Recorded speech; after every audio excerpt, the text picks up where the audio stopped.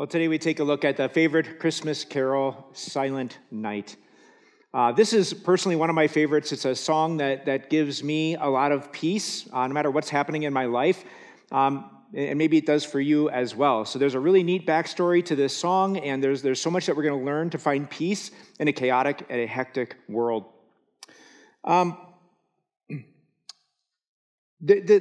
The peace that this song brings, I think, part of it's nostalgia, and maybe it is for you. That is, for as long as I can remember. I'm 53 years old now, and I've been to 52 Christmas services in my life so far, most likely. And every single one of them, with a very few exceptions, the Christmas Eve service ended with Silent Night. So it brings back all these family memories and childhood memories, and that's certainly a part of it. And by the way, I did check our Christmas playlist for this coming Christmas Eve, and thank goodness Jonathan got it right. Our worship director does have Silent Night as the final hymn, so that's a good thing. But what gives us so much peace when we hear this song is not just the nostalgia of it, but it's the message of it, the words, the lyrics, and then also this beautiful melody coupled with it that instills peace in our hearts. So let's take a closer look at this carol. The history of it is actually quite interesting. The song is a little bit over 200 years old. It was written by a Catholic priest in Austria, and his name was Joseph Mohr. Joseph wrote this hymn in the year 1816. And it wasn't actually sung until 2 years later, and I'll explain that in just a minute. But he wrote this hymn at the very end of the Napoleonic Wars. 12 years Austria had been at war, and the people were worn out. The people were stressed. The people were traumatized by war. And if that wasn't bad enough, in 1815, a year earlier, a huge volcanic explosion in Indonesia sent a heavy cloud of ash into the upper atmosphere that actually changed the climate in Europe for a time. And crops were devastated, and there was widespread famine. People were suffering. People were anxious. People were traumatized. In the midst of all of that, he thought, we need a Christmas hymn that would give us peace at a time like this. And that is when he wrote the lyrics to Silent Night. Well, he did not yet have them put to song, and so he took a new job. He was transferred. His parish was moved to a different small town in Austria, in the Alps, and that town, the church that he was moved to was called, ironically, St. Nicholas, and so the Silent Night was first performed in a church by people at Jolly St. Nick's, is how I imagine it, which I think is appropriate. So Joseph Mohr himself did not write Silent Night, the music to it, I mean. Instead, he asked a good friend to write it for him. It was the schoolmaster of a nearby town, and a friend, and an organist, a musician, who wrote the music that we now know and love so much. The name of that man who wrote it, by the way, was Franz Gruber. Now, if your brain works like mine, you say, wait a minute, wasn't that the villain in Die Hard? Right? Somebody said that after the first service, yeah. I looked it up. It wasn't Franz Gruber. It was Hans Gruber was the villain. So you got to keep straight your Hans and Franz. Anyway, maybe your brain doesn't work like mine. Sorry for the diversion. Back to Silent Night. So the song was written, but the church organ at St. Nicholas was broken because of flooding. And so actually Joseph Mohr showed up for that Christmas Eve service with a guitar, and that's how Silent Night was first performed. He strummed the guitar and sang this beautiful carol for his people, and sure enough, they received the peace and the comfort, knowing that God is still there, God still cares, and they went home in peace. You know, it took another 20 or 30 years for it to gradually spread and become a viral hit, but it did. It went worldwide. It's been translated into over 300 languages. When I was a missionary in Russia, we sang it in Russian as well. It's all throughout the world. There's a famous Christmas truce during World War I in 1914, where on Christmas Day, troops from Britain and Germany stopped fighting, started singing some Christmas carols, and one of them was actually Silent Night. And the legend has it that they actually came out of their foxholes and were shaking hands and at peace for a day, singing Silent Night together. It's a pretty incredible song. So, this message of peace and hope amidst chaos and suffering and noise, I think that's something that resonates with us today as well, isn't it? So let's take a look at the verses of this hymn. Before we get to that, though, As we look at the verses of Silent Night, we find that it's a relatively simple song. Now, if you were here last week, we unpacked Hark the Herald Angels Sing, and there is so much in that one. Pastor Mike couldn't even go into all the details because it is so theologically dense and rich. If you missed that sermon, make sure you go back and watch that one. Silent Night is not that rich or dense when it comes to theology. Oh, it's in there. It's just a lot lighter. It's a lot more consumable, which isn't that really true of the Christmas story itself. If you have a chance, read through Luke chapter 2 today, and you'll find there's not much embellishment there. The story is told in a very direct, simple, almost unemotional way. In fact, let me just share a couple of those verses with you. Luke chapter 2, verses 6 and 7. So while they, Mary and Joseph, were there in the town of Bethlehem, the time came for the baby, Jesus, to be born. And she, Mary, gave birth to her firstborn, a son. She wrapped him in cloths and placed him in a manger because there was no guest room available for them. Pretty short and simple. Deserves a song that's short and simple and gives us peace. And that is Silent Night. So let's take a look at the verses of this hymn. Verse 1. Silent night, holy night, all is calm, all is bright. Round yon virgin, mother and child, holy infant, so tender and mild. Sleep in heavenly peace.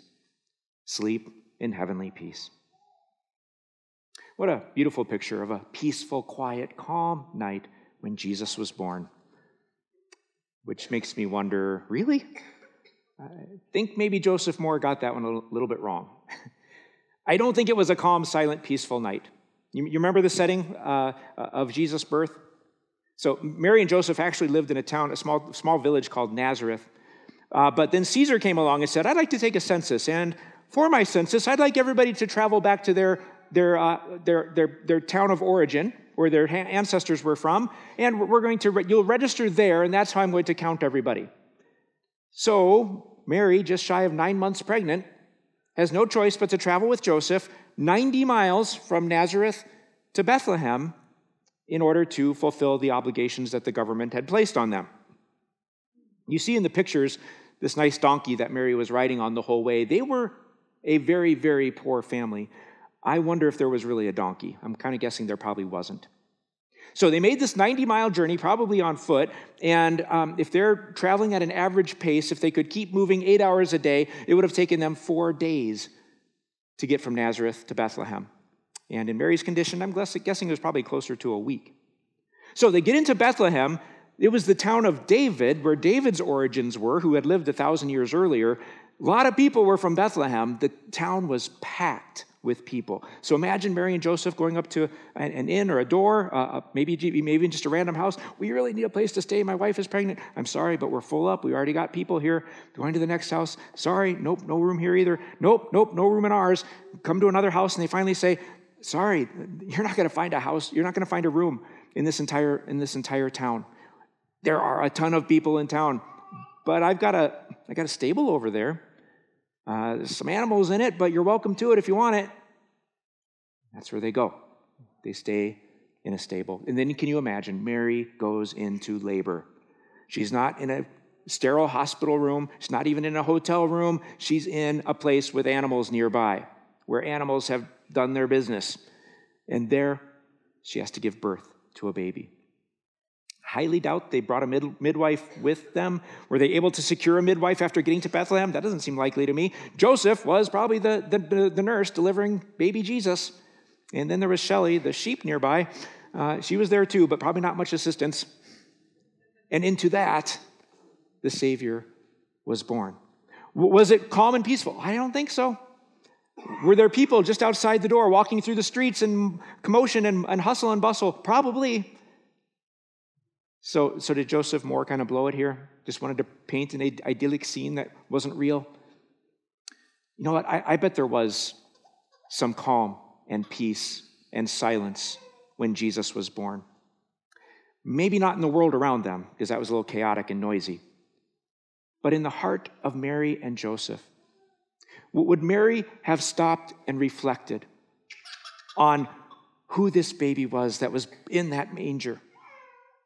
I think she would have. Would she have remembered what the angel had told her months earlier, looked at him and said, "The Holy One, the Son of God."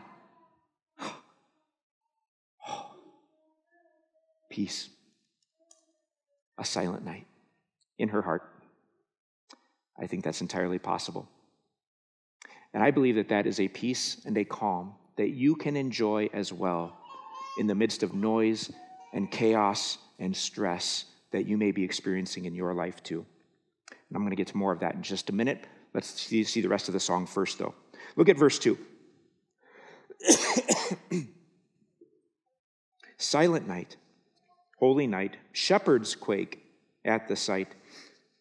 Glories stream from heaven afar, heavenly hosts sing Alleluia. Christ the Savior is born. Christ the Savior is born. So with that, Joseph Moore switches the scene, and he takes us to the shepherds, who I believe that evening were experiencing silence and calm and peace as they watched their sheep in the fields at night. Not much hustle and bustle away from the town. Nice, quiet evening until it wasn't. So their silence was broken by all of a sudden this bright light shines down on them. The glory of the Lord, the supernatural light, shines all around them, and it scared them. They were terrified. And then an angel speaks, and an angel talks to them and announces to them, "Today, in the town of David, a Savior has been born to you. He is Christ the Lord," which is what was captured in the hymn verse, right? Christ the Savior is born. Joseph Moore was echoing what the angel announced to these shepherds. And then, all of a sudden, the entire sky was filled with this choir of angels singing, "Glory to God in the highest heaven, and on earth peace to those to those on whom his favor rests." Now, why did God announce the birth of Jesus in such a spectacular way? Well, the announcement of the birth of any baby is always something big, isn't it? It's a happy announcement. But God was not content to get the news out there through Facebook. That wouldn't be enough. That wouldn't be good enough. Nor send out some emails or make a few phone calls. No, for the Son of God being born, nothing would do except an angel from heaven itself appearing and announcing the good news that Christ the Savior was born in Bethlehem. And then, to praise God for this incredible event, it wasn't enough for that angel to start singing. It wasn't enough to bring in a good quartet of angels. No, the armies of angels, all of the heavenly hosts, joined their voices because they knew what a big deal this was, even though to human eyes it seemed like a simple baby born in a manger and laying in a manger there. But they knew what this meant. And so they sang praises and glory to God in the highest heaven because they knew that this baby meant that there could be peace between God and man. Pretty cool verse. That's the calm and the peace that you can experience at Christmas as you remember who this baby is. When you remember that God knows you, that God loves you, and that in Jesus you are united with God. So let's take a look at verse 3 quick, though. It says this: "Silent night, holy night, Son of God, love's pure light, radiant beams from thy holy face, with the dawn of redeeming grace. Jesus, Lord, at thy birth. Jesus, Lord, at thy birth." So with this final verse, Joseph Moore helps us remember who this really was, and so what that he was born. It's critical for us to know. So, who was this that was born? Son of God, love's pure light. So God took a look at our human condition, and he saw that we've made a mess of things. You see, God made us, originally, he made our first parents perfect, in a close relationship with him. That's how he intended it. Dependent on him, recognizing him for his majesty and glory and the provision he gives, and living under him in love and joy and obedience. And then God takes a look at what he sees now, and he sees disobedience and rebellion and sin, and he finds it ugly. when we don't live a life that lines up with the holiness he requires, he finds that disgusting. He finds it offensive. He looks at our condition and he said, I wanted them close in a dear, loving relationship, and they are far, far from me. And he looked at us and he said, they're not going to fix this. In fact, they can't fix this. They are broken at the most fundamental level. But love's pure light shone in this world. And God did what we couldn't. The Son of God broke into our existence. This is real human history. 2,000 years ago, you can go visit the place. God took on human flesh. This was the dawn of redeeming grace. That's kind of a hard phrase. Let me unpack that for you. Grace, well, dawn, first of all, you know what that is. It means the beginning of something. The dawn of humanity. Sometimes you hear that phrase. Something is beginning. Grace is God's undeserved loving kindness. Okay? We don't deserve it. We didn't earn it. And yet he loves us anyway. Redeeming grace means, redeem means to pay a price or to give something in exchange for something or someone. That's what it means that God redeemed us. His redeeming grace means that God saw our condition, he saw how lost we were and how broken we were, and his heart broke for us, and he said, I got to do something about this. What can I give that will get them back? And it wasn't money or gold or a human being, not valuable enough. The only thing that he could give in exchange for us was his Son. His Son would have to take on human flesh. His Son would have to do what we have failed to do, be perfect. His Son would have to take our sin, our guilt, our shame, all the ugliness, all the offense, take it on himself, take it to the cross. And through that, through him, through his redeeming grace, we can be brought back to God again. We are redeemed. We are forgiven. We are God's children. This is the beautiful message of Christmas. This is the beautiful message that gives you peace no matter what you are dealing with in your life. Because of Jesus, because of who he is and what he did for you, that means you are right with God. You're good with him. It means your sins are all forgiven. It means that he is with you and is powerfully at work for you. It means that you have an eternal future with him, guaranteed, because Jesus did it. Are we sure? Yeah, we'll cover that at Easter. He rose from the dead, remember? The proof and the guarantee that the payment he offered in exchange for you was sufficient, and God accepted it. You are good with God, which means you're going to go today with some peace in your heart. I don't know what Joseph Moore had in mind, other scripture passages that were going through his head, but I can tell you that when I unpacked these verses of Silent Night, there is one that immediately popped into my head, and it wouldn't surprise me if it was in his as well. And that is Psalm 46. I'm not going to read the whole psalm to you, but I do want to share some verses with you, and my challenge to you will be to read it in full several more times this week, because in that psalm we hear this. God is our refuge and strength, an ever-present help in trouble. Therefore, we will not fear. Though the earth give way and the mountains fall into the heart of the sea. Can you imagine being in a situation where the earth is falling apart, where a mountain crashes into a body of water and a giant tsunami starts? How terrifying that would be. And the psalm says, we will not fear.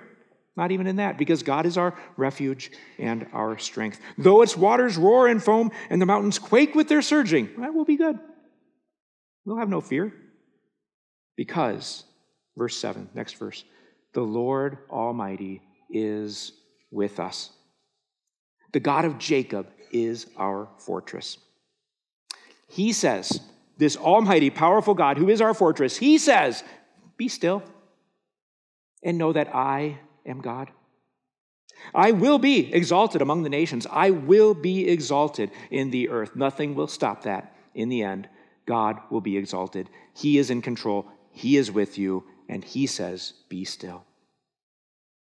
So I think a good way to remember what is Silent Night really all about would be this. Silent night, and fill in these blanks, is simply this: be still and know that he is God.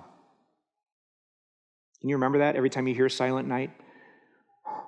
Be still and know that he is God.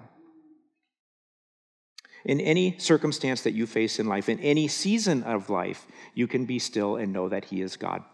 And I've experienced this in my own life in so many different ways, so many different stories I could share. I'm going to go back a ways and share one with you from way back when I was a vicar. And if you're not familiar with that term, a vicar is a one-year internship that all of our pastors do, where they spend a year in a congregation getting some practice with ministry. So you are assigned which congregation you go to. My assignment was to go to a congregation in Anchorage, Alaska, of all places. And that's where I spent my vicar year, and it was an incredible, incredible year. In addition to learning how to be a pastor, I also got to experience the beauty of Alaska, and I highly recommend that you go there if you haven't. It is something to behold, and you will be in awe of God when you see the beauty of that state. So it was after Easter. Easter fell early April, and it was the week after Easter, and my future father-in-law, because that is where I met my future wife, was in Alaska. Funny how God works things. My future father-in-law said, "Hey, vicar, would you're just a vicar, you don't have much going on. Would you like to go with me to a remote cabin?" So there was another pastor who had her cabin out in the remote wilderness of Alaska near Mount Denali. And would you like to go with me and do some snow machining? Pause. Snow machine in Alaska is a snowmobile. It's the exact same machine. They just call it a machine there, not a snowmobile, because they're cooler. So, I said, "Oh, yeah, yes, that sounds like a blast. That would be fun." So it was just the two of us. We drive 2.5 hours north of Anchorage, get into the area around Mount Denali. We park in this remote parking lot where we were the only car parked there, a gravel parking lot. From there, people would often do some snow machining. We get our gear, we get on our 2 snow machines, and we ride for about 2 miles. I have no idea where we were going. We find this remote cabin. He knew how to find it. He knew where to get it, and where to find it. And we made it there. And with time to spare, we decided to do a little bit of riding around that evening yet. And I had no idea where we were, but I'm very thankful that I was following him. He has an impeccable sense of direction. I do not. That's going to play into the story in just a minute. So the next morning, our plan was, let's get as close as we can to Denali and see it in all its glory. And so we started out in the morning. We rode for at least, it must have been 2 hours, I think. Again, no clue where we're going. I'm just following him the whole way. We're weaving through all these trees and forests, and there were some trails already there, but never saw another human being, never saw a road, never saw another parking lot, never saw another cabin. It was remote area of Alaska. We're going through, we get up higher and higher as we keep snaking our way toward Denali, and we're finally up above the tree line, pristine snow. Nobody had been there. We get up to crest this hill, and there's Denali in front of us. Totally clear, which if you know anything about it, that's pretty rare. Clear day, beautiful, took some incredible shots, spectacular. That's the good part of the story. What happened next was, on our way back, there's something you need to know about me that you probably would be surprised to hear, and that is I sometimes have a need for speed. So on the way back, we're just going down this really long, open hill with no trees. Obviously, I'm not going to get lost. I open it up, fly down that hill. He didn't. He stayed behind. Got down to the long way down that hill until we started hitting some trees again and start snaking through some trees, and they're getting more and more dense. And I thought, maybe I should stop and let him catch up or figure out where he is. I look behind. He's nowhere to be seen. Long story short, I look around. I go back and forth. I try to find him. I can't find him. I thought, oh, well, he must have figured I know the way back. He didn't figure that. I just thought he did. So I thought, well, it's up to me. I got to figure this out. I start going in the direction I think we need to go. Everything looks the same. The trees, the paths, the trails, everything looks identical. Doesn't take long before I realize, I really have no idea where I'm at. So I start thinking, well, what can I do? And I find a trail where there were probably 8, 10 trails wide. It was a big old trail. I thought, this will at least take me to another human being or a parking lot or something. I start following this trail, and then one path goes that way, another one, until I get to the end and there's single trails going off in random directions. I'm like, uh-oh. I don't even know which of these to take. I don't have any provisions. They're in the other snow machine. I don't have a compass. I don't have a GPS. I don't have a cell phone. It's 1994. I had no idea how big the gas tank was.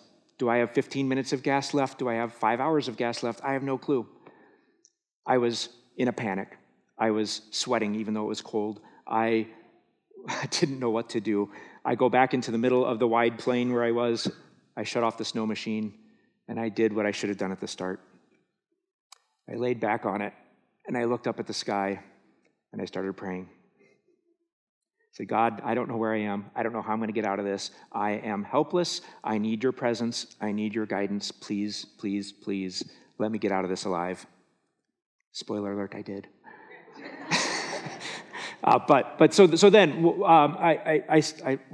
this peace and this calm came over me once I stopped and prayed. My head cleared, and I sat up and I looked around and I started thinking, okay, if I was standing at the cabin, what would this scenery look like? Okay, that mountain range would be closer. That mountain range would be a little bit further. Okay, so I need to drive this way. That's literally what I did. I drove 20 minutes. I'm not going to think about it. I'm just going to keep going toward that mountain range. I did that for 20 minutes. I stopped. I paused. I reevaluated. Okay, it's looking a little better perspective, but now I need to go this way. Did that like 3, 4, 5 different times. And then all of a sudden, I come out of this batch of trees, and there's the cabin. That whole time, we never saw another human being. Never saw a road, never saw a parking lot. This random cabin in the middle of the Alaskan wilderness, I found it. Like, wow, thank God. And there were a bunch of thank you prayers, and this load was lifted off, and calm and peace came over me. I would suggest to you that even if you're not facing that, you can have the same calm and peace, whatever it is you are facing.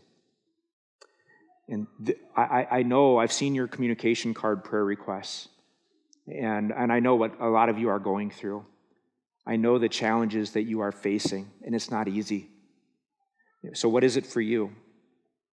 Is it a health thing that's happening, and you don't know how it's going to end? Or maybe it's a friend of yours or a relative that's got it, and you don't know how this is going to end. Maybe you're experiencing your first Christmas after the death of a loved one, and it's hard.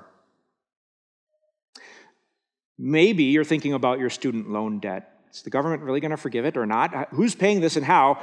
And you're just feeling this load on you because of that financial burden. Maybe your company layoffs are starting to become more and more frequent in corporate America, and the rumors are starting, and you wonder if your job might be next. You look at the inflation rate. Just went to Aldi the other day, $4.06 for a dozen eggs. That's crazy. It's a lot of money. How am I going to pay? How are we going to meet our budget? How are we going to make our bills? Look at my 401k diving. Or maybe it's a relationship problem. Maybe you are struggling with, you and your spouse are struggling in your relationship, or maybe you're in the midst of a divorce, or maybe you just had a divorce, or maybe it's with your children that you're not getting along with them and there's estrangement there and it's hard, or maybe it's a coworker that just you never get along with, so maybe it's a relationship thing. What is the stress, the thing that's out of control in your life, the thing that you're most worried about right now that's robbing you of peace, that's making you anxious and worried, the noise, the chaos? God says, be still. Be still and know that I am God. Know that the Lord Jesus is God in human flesh. The Son of God loves pure light. Born in Bethlehem 2,000 years ago, who reunited you with God. God looks at you and doesn't hold his nose. He smiles. He says, you're mine.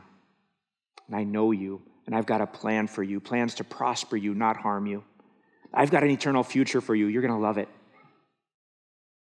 Whatever you're dealing with, return to God. Put your trust in him. And I believe you'll have peace. So can I give you a simple assignment before we go? This week, I want you to have this peace. And here's a simple thing you can do. Would you this week, at least once a day, and I think you'll enjoy it if you do it more than once a day, would you open up a Bible or your app to Psalm 46, and at the same time, would you find your favorite version of Silent Night, or any version for that matter? Go on YouTube and find it. Turn on Silent Night and read through Psalm 46. The next day, turn on Silent Night, read through Psalm 46, take a deep breath, say some prayers to your God who loves you, and tell me if you don't experience some calm and peace, a silent night, and that you don't give glory to God, because I believe you will. God, help us do that. Let's pray. Dear Heavenly Father, we live in a world that is broken, and we are too.